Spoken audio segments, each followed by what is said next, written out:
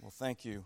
I love the fact that in our new ministry we get to be in a lot of different churches, and I'm always excited when I'm in a church that has people with the skills we just saw, that choose to use them for the Lord. And lots of times it's younger folks that are desiring to serve the Lord that way. It really adds a lot to the worship that we get to be a part of. I'm grateful for it.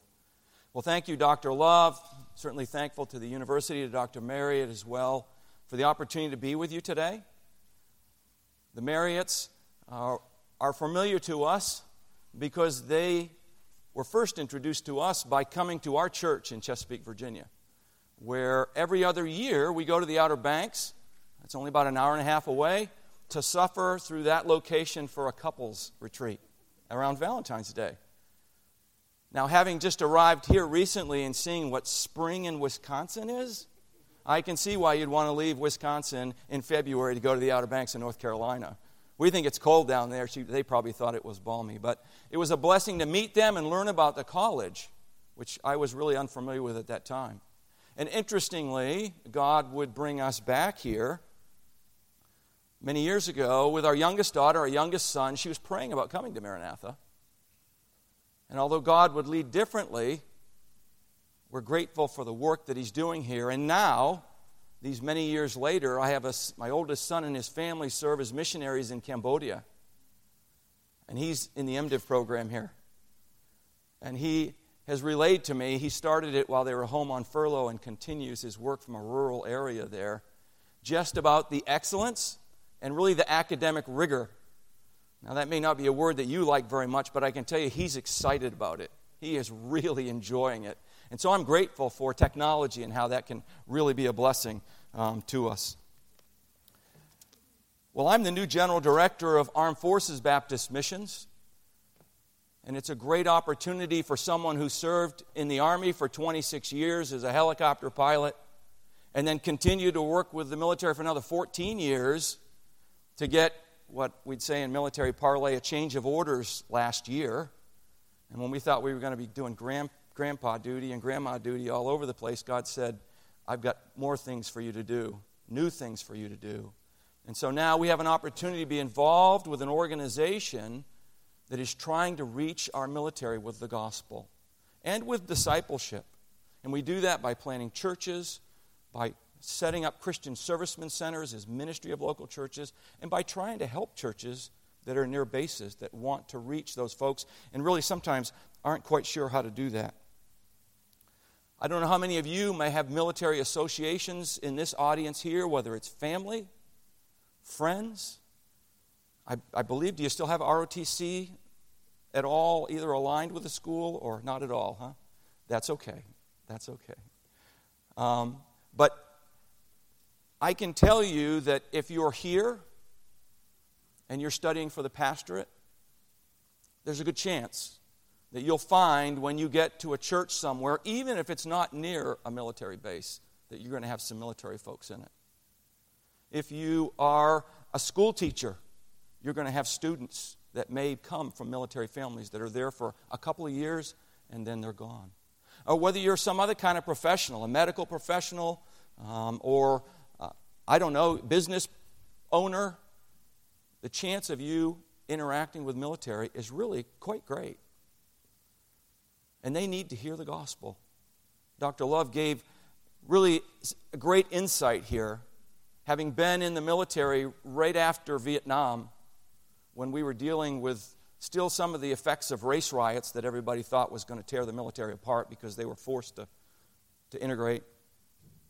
Or the drugs that came out of Vietnam that were ravaging the force in those days. Or for me, a policy that was new to the military and a challenge, don't ask, don't tell, that was requiring the military to do some things that they didn't want to do. It really is a test tube of sorts. It's a crucible almost, because there's all kinds of other pressures that come in there. And those folks need help and they need hope.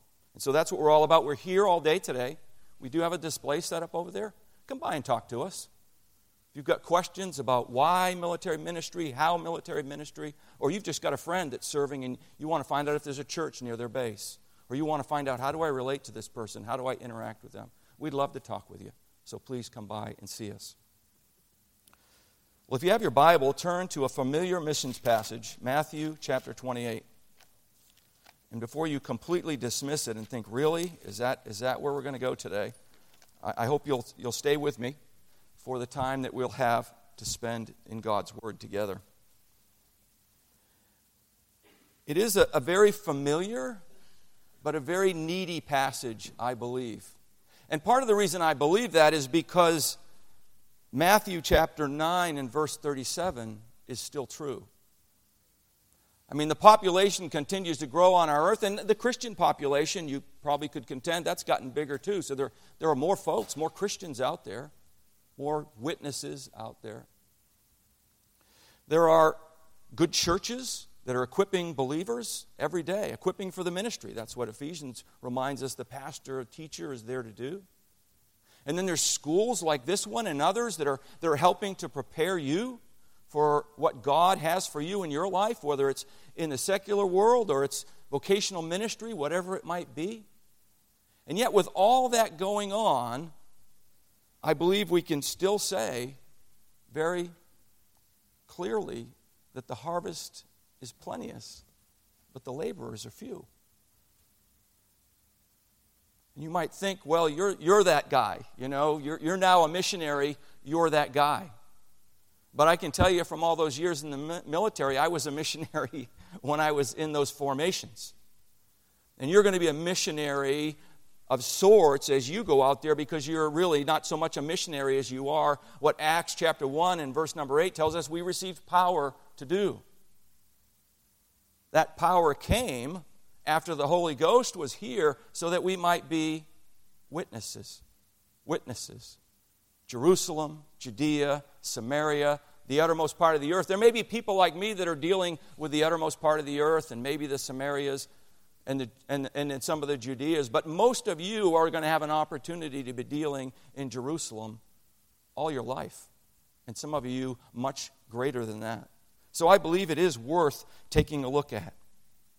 So follow along with me as I read in Matthew chapter 28, the last 5 verses, where we read, "Then the 11 disciples went away into Galilee, into a mountain where Jesus had appointed them. And when they saw him, they worshipped him. But some doubted. And Jesus came and spake unto them, saying, All power is given unto me in heaven and in earth. Go ye therefore and teach all nations, baptizing them in the name of the Father, and of the Son, and of the Holy Ghost, teaching them to observe all things whatsoever I have commanded you. And lo, I am with you always, even unto the end of the earth."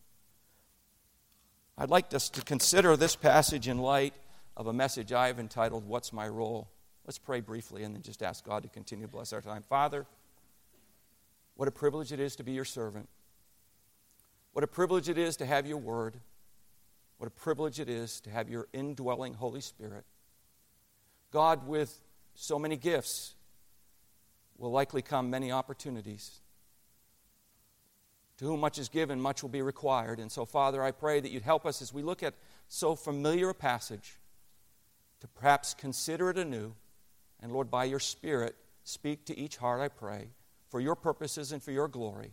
Pray in Jesus' name and for his sake. Amen. How many folks like team sports? Yeah, I came in here this morning and I was like, whoa, look at all the banners.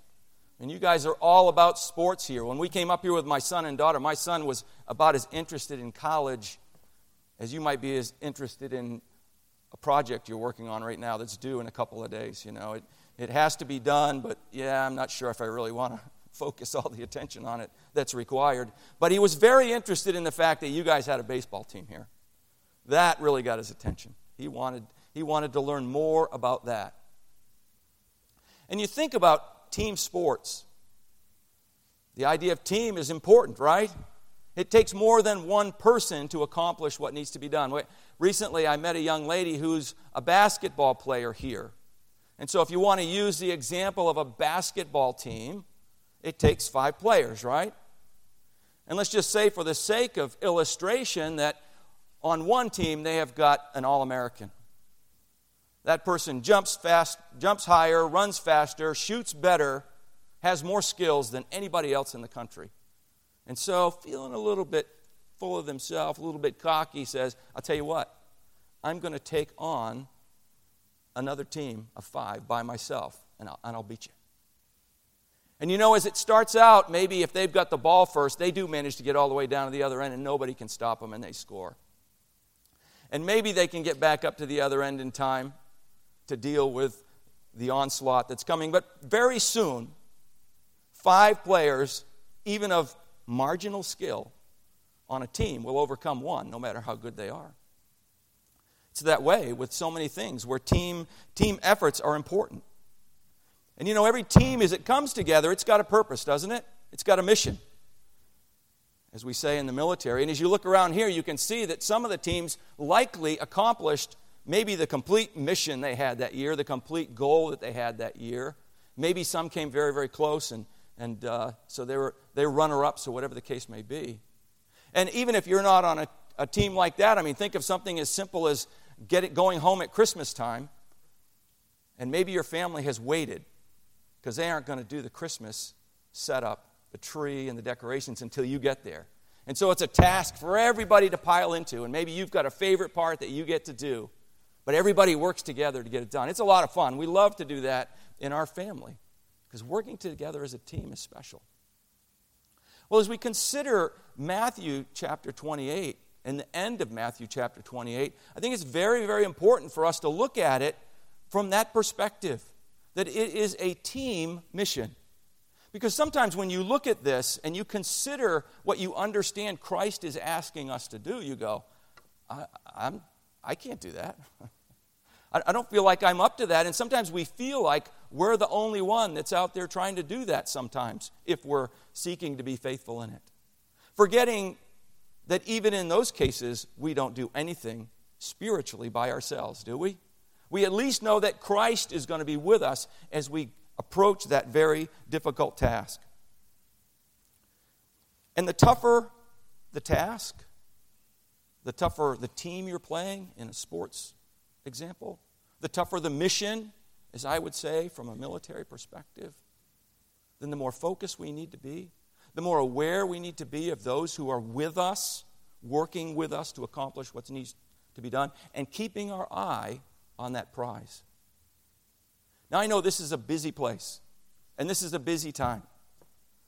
Some of you are probably trying not to think about a project that is due later this week or is due before the end of the semester. Spring break probably seems like it was years ago, right? I was trying to figure out why they call it spring break here. And I came to the conclusion last Sunday morning when I got up and it was wind chill of 6 degrees in the church we were at, that they call it spring break because you're going to leave here and go somewhere and look a place where it's spring, right? Because if you look in Webster's, I don't think it says it's snow under the definition. I think it says short sleeves, birds singing, flowers out there, green grass, right? But when it comes to tough missions, I've learned, even in a secular perspective, that there really are 2 mindsets out there, too. And they're both shown to us, I believe, in the scripture here. And that is that there are doubters and there are doers. And I'd like to look at the doers first and then come back. The doers really are introduced to us in the last couple of verses here, right? Action words. Any of you teachers out there that understand grammar know all about parts of speech, and even if you don't, you know the difference between a suggestion and being told to do something. And there isn't any consider, there isn't any contemplate, there isn't any decide for yourself. It says, go, ye therefore, and teach. And perhaps you know that the word teach there is even different than the word teach that shows up down in verse number 20. It literally means to make disciples. So we're talking about telling them the gospel, and then when they've received it, coming alongside them and teaching them and helping them to grow. And then baptizing them, and then, of course, in verse number 20, teaching them again. And I think sometimes we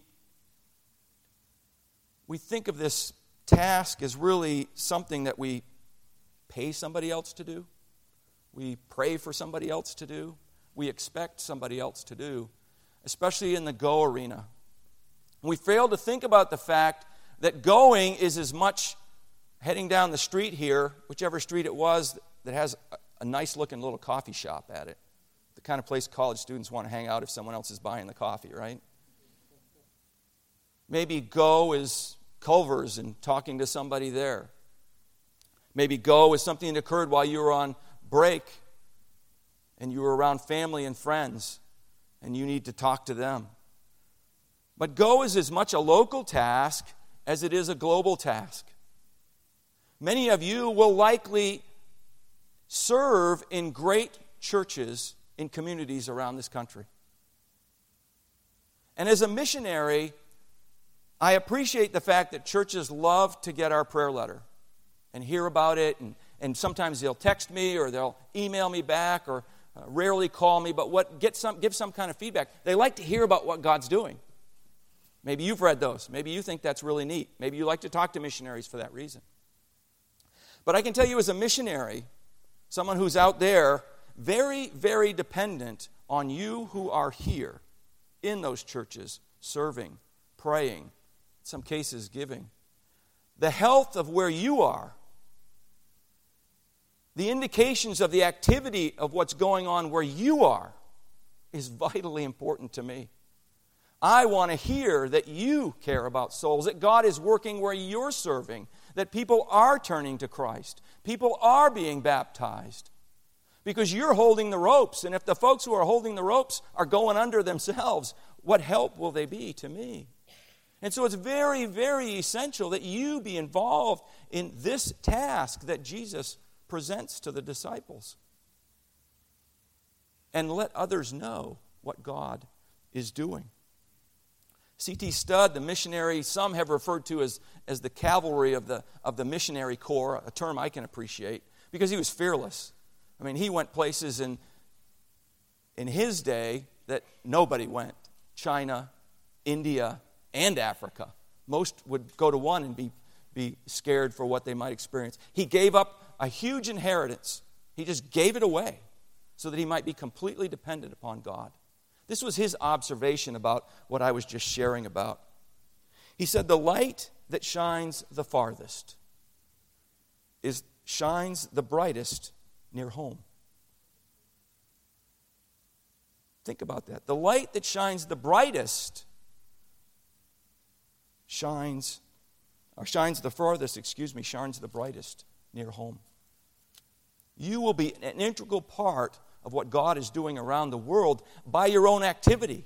Not just because you give to Faith Promise or whatever your church might do, but because you are personally involved in it.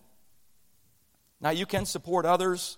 I understand that, and I appreciate that. You certainly can pray for others. And you can be involved in the teaching. You'll be neck deep in that, I hope.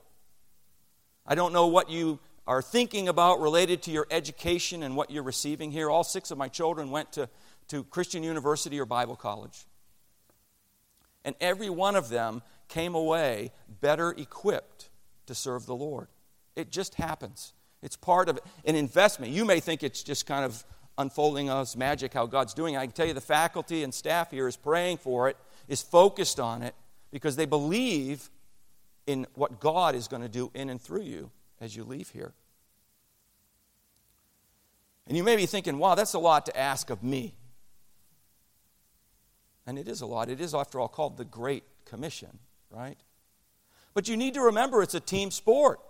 You're not the only one, and even if you feel like you're the only one, remember what Christ says at the end of verse number 20, and lo, I am with you always, even unto the end of the earth.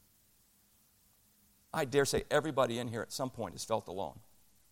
It's a hard place to be, especially if you're serving the Lord and you feel alone.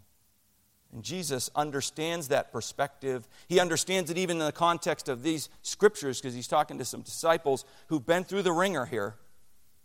And now they've got a few minutes with their Lord again. And he's reminding them, because he knows he's going to leave, I am with you always.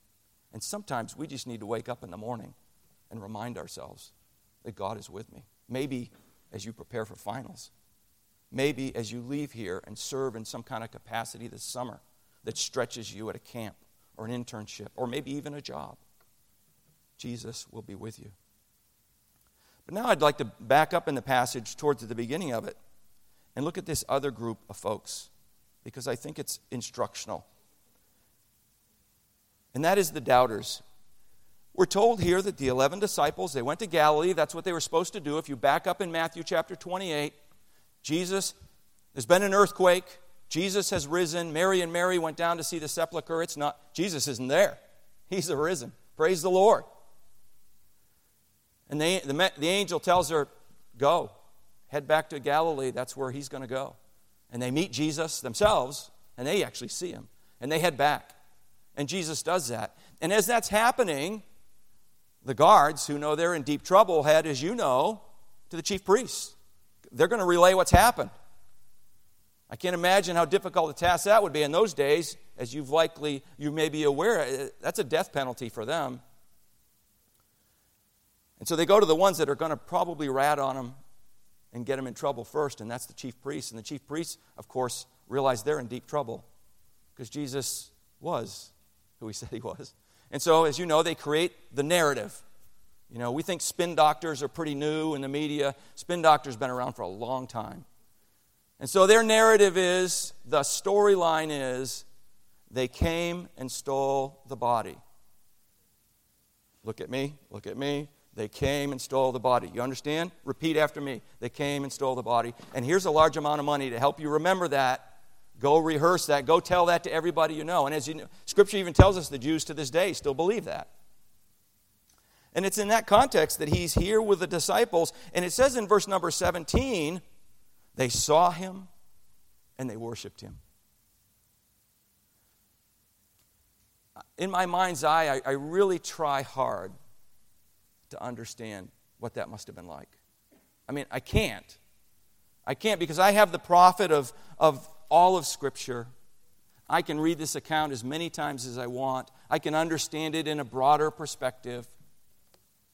But if you had spent 3.5 years with Jesus, and you had watched things unfold in the end the way that they did, if you had fled from where he was, afraid and in hiding, and now, the same love that you saw unfold all that time in the lives of individuals to large crowds on a hillside, that same love is being expressed to them by fellowship with them personally. Those who knew him best, those who were closest to him during much of his earthly ministry. And they knew who he was. They knew who he was. They worshiped him. Can you imagine? We try to practice worship. I really try hard to concentrate as much as I can as I'm singing, as I'm considering, as I'm listening to music, really trying to contemplate God and the message and all that. But I dare say, if you're seeing Jesus in person for the first time after you thought he was dead, this is a pretty exciting time of worship. This is a pretty exciting time of life. And yet, in the midst of all that, we read the next few words.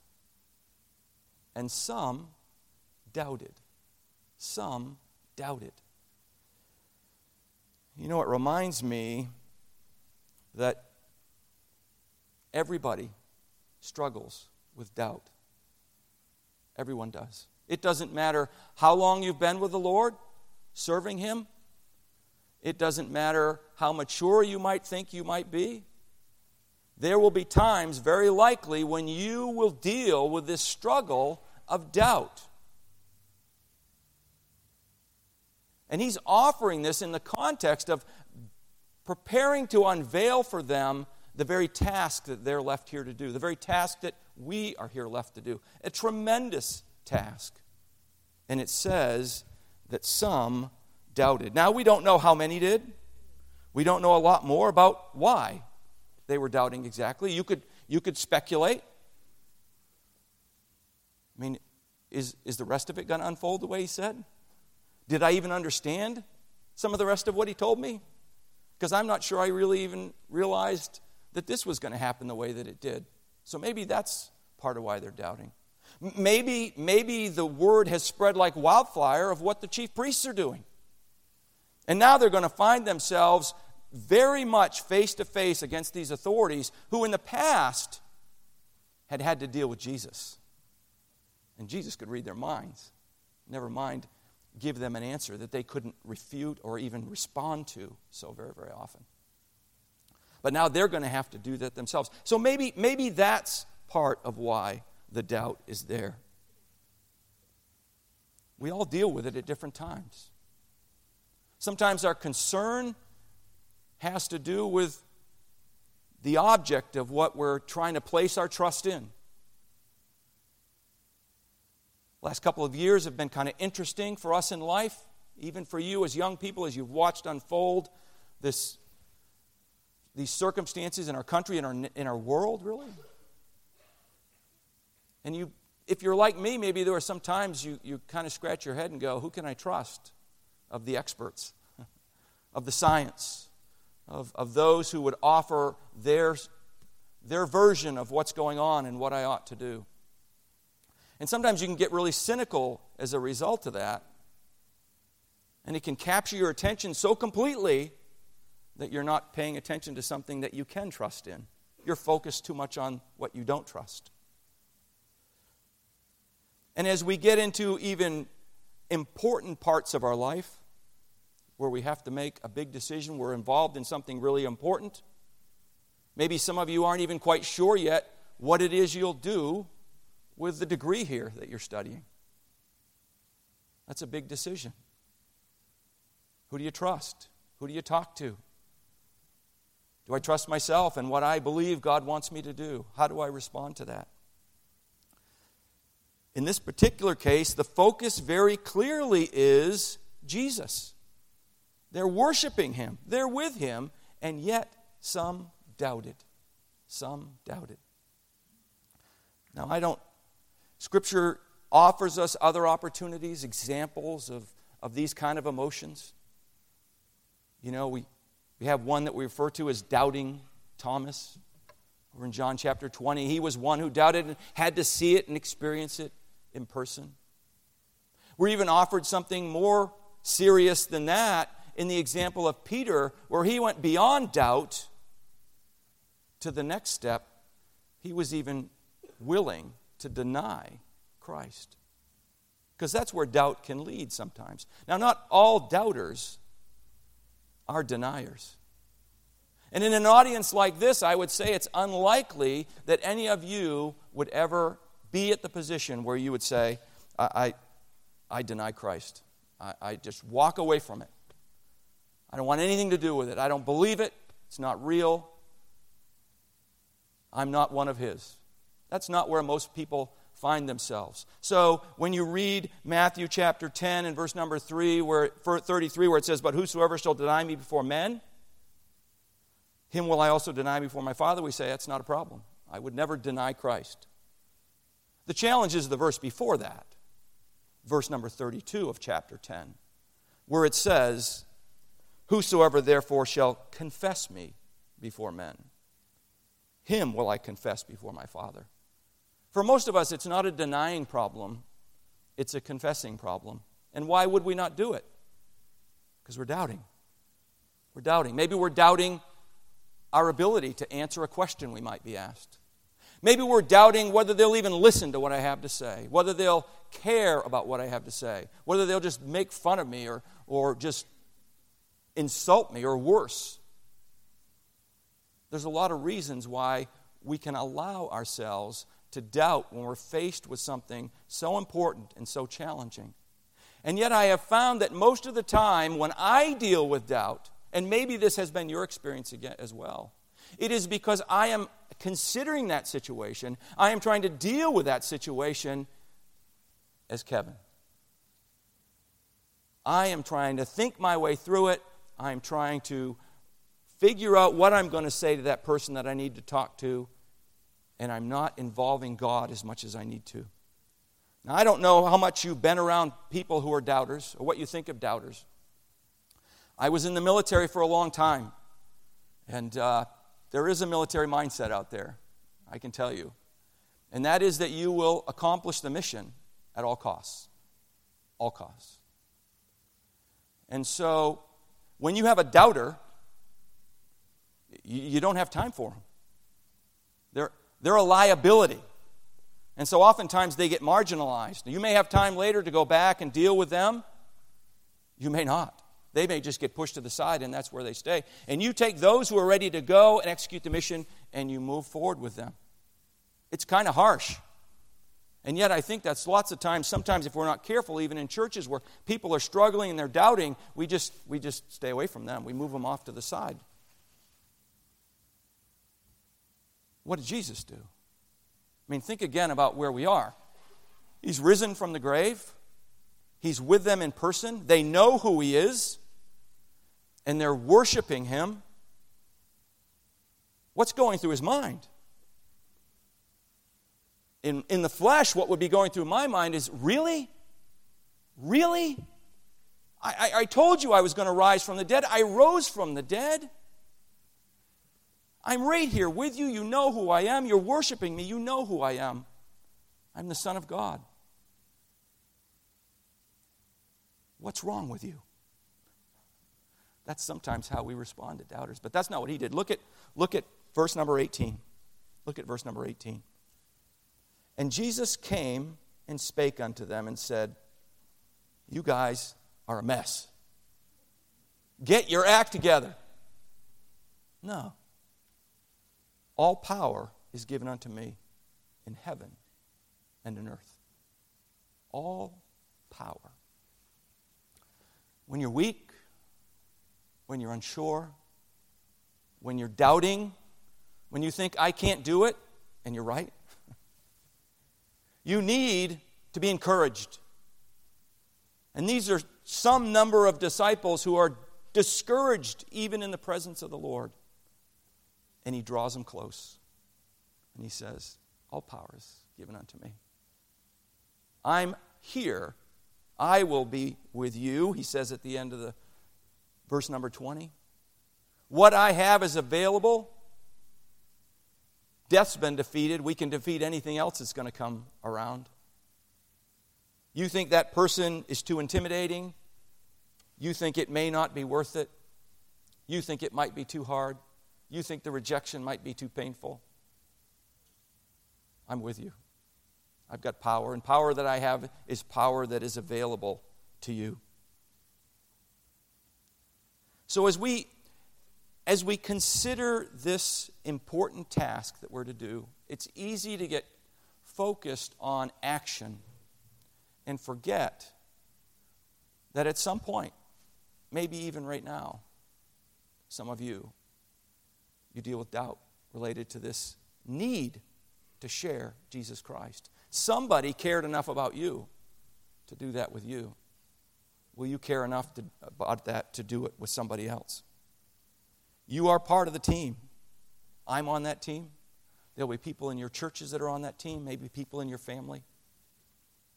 You're part of God's solution to answering the sin problem with the gospel. It's a mission that he's left us here to do. Are you committed to being a part of that mission and to doing what he has asked you to do? Would you pray with me? Father, thank you. Thank you that you are such a loving God. A God who first would sacrifice his own Son for our sake. But that the Lord would empower us, help us, even deal with the great struggle of doubt sometimes as we seek to be ambassadors, witnesses for you. Father, I don't know who the face is that maybe some of these people see when they think about someone they know who needs Christ. And maybe they're doubting whether it's worth it to try to talk to them again, whether it's worth it to try to reach out to them, whether it'll make a difference. Lord, would you remind them, as Paul reminds us, he planted, Apollos watered. God, you give the increase. God, would you bless them as they serve here, as they focus on their studies, Lord, give them a great finish. Help them to finish well for your glory. But Lord, would you as well help them to embrace this task, this mission that you've left us here to do, and to be willing to do their part. And Lord, when they struggle, to turn to you. When they see others struggling, to point them to you. And Lord, together, God, would you give us a great harvest for your glory. We pray in Jesus' name and for his sake. Amen.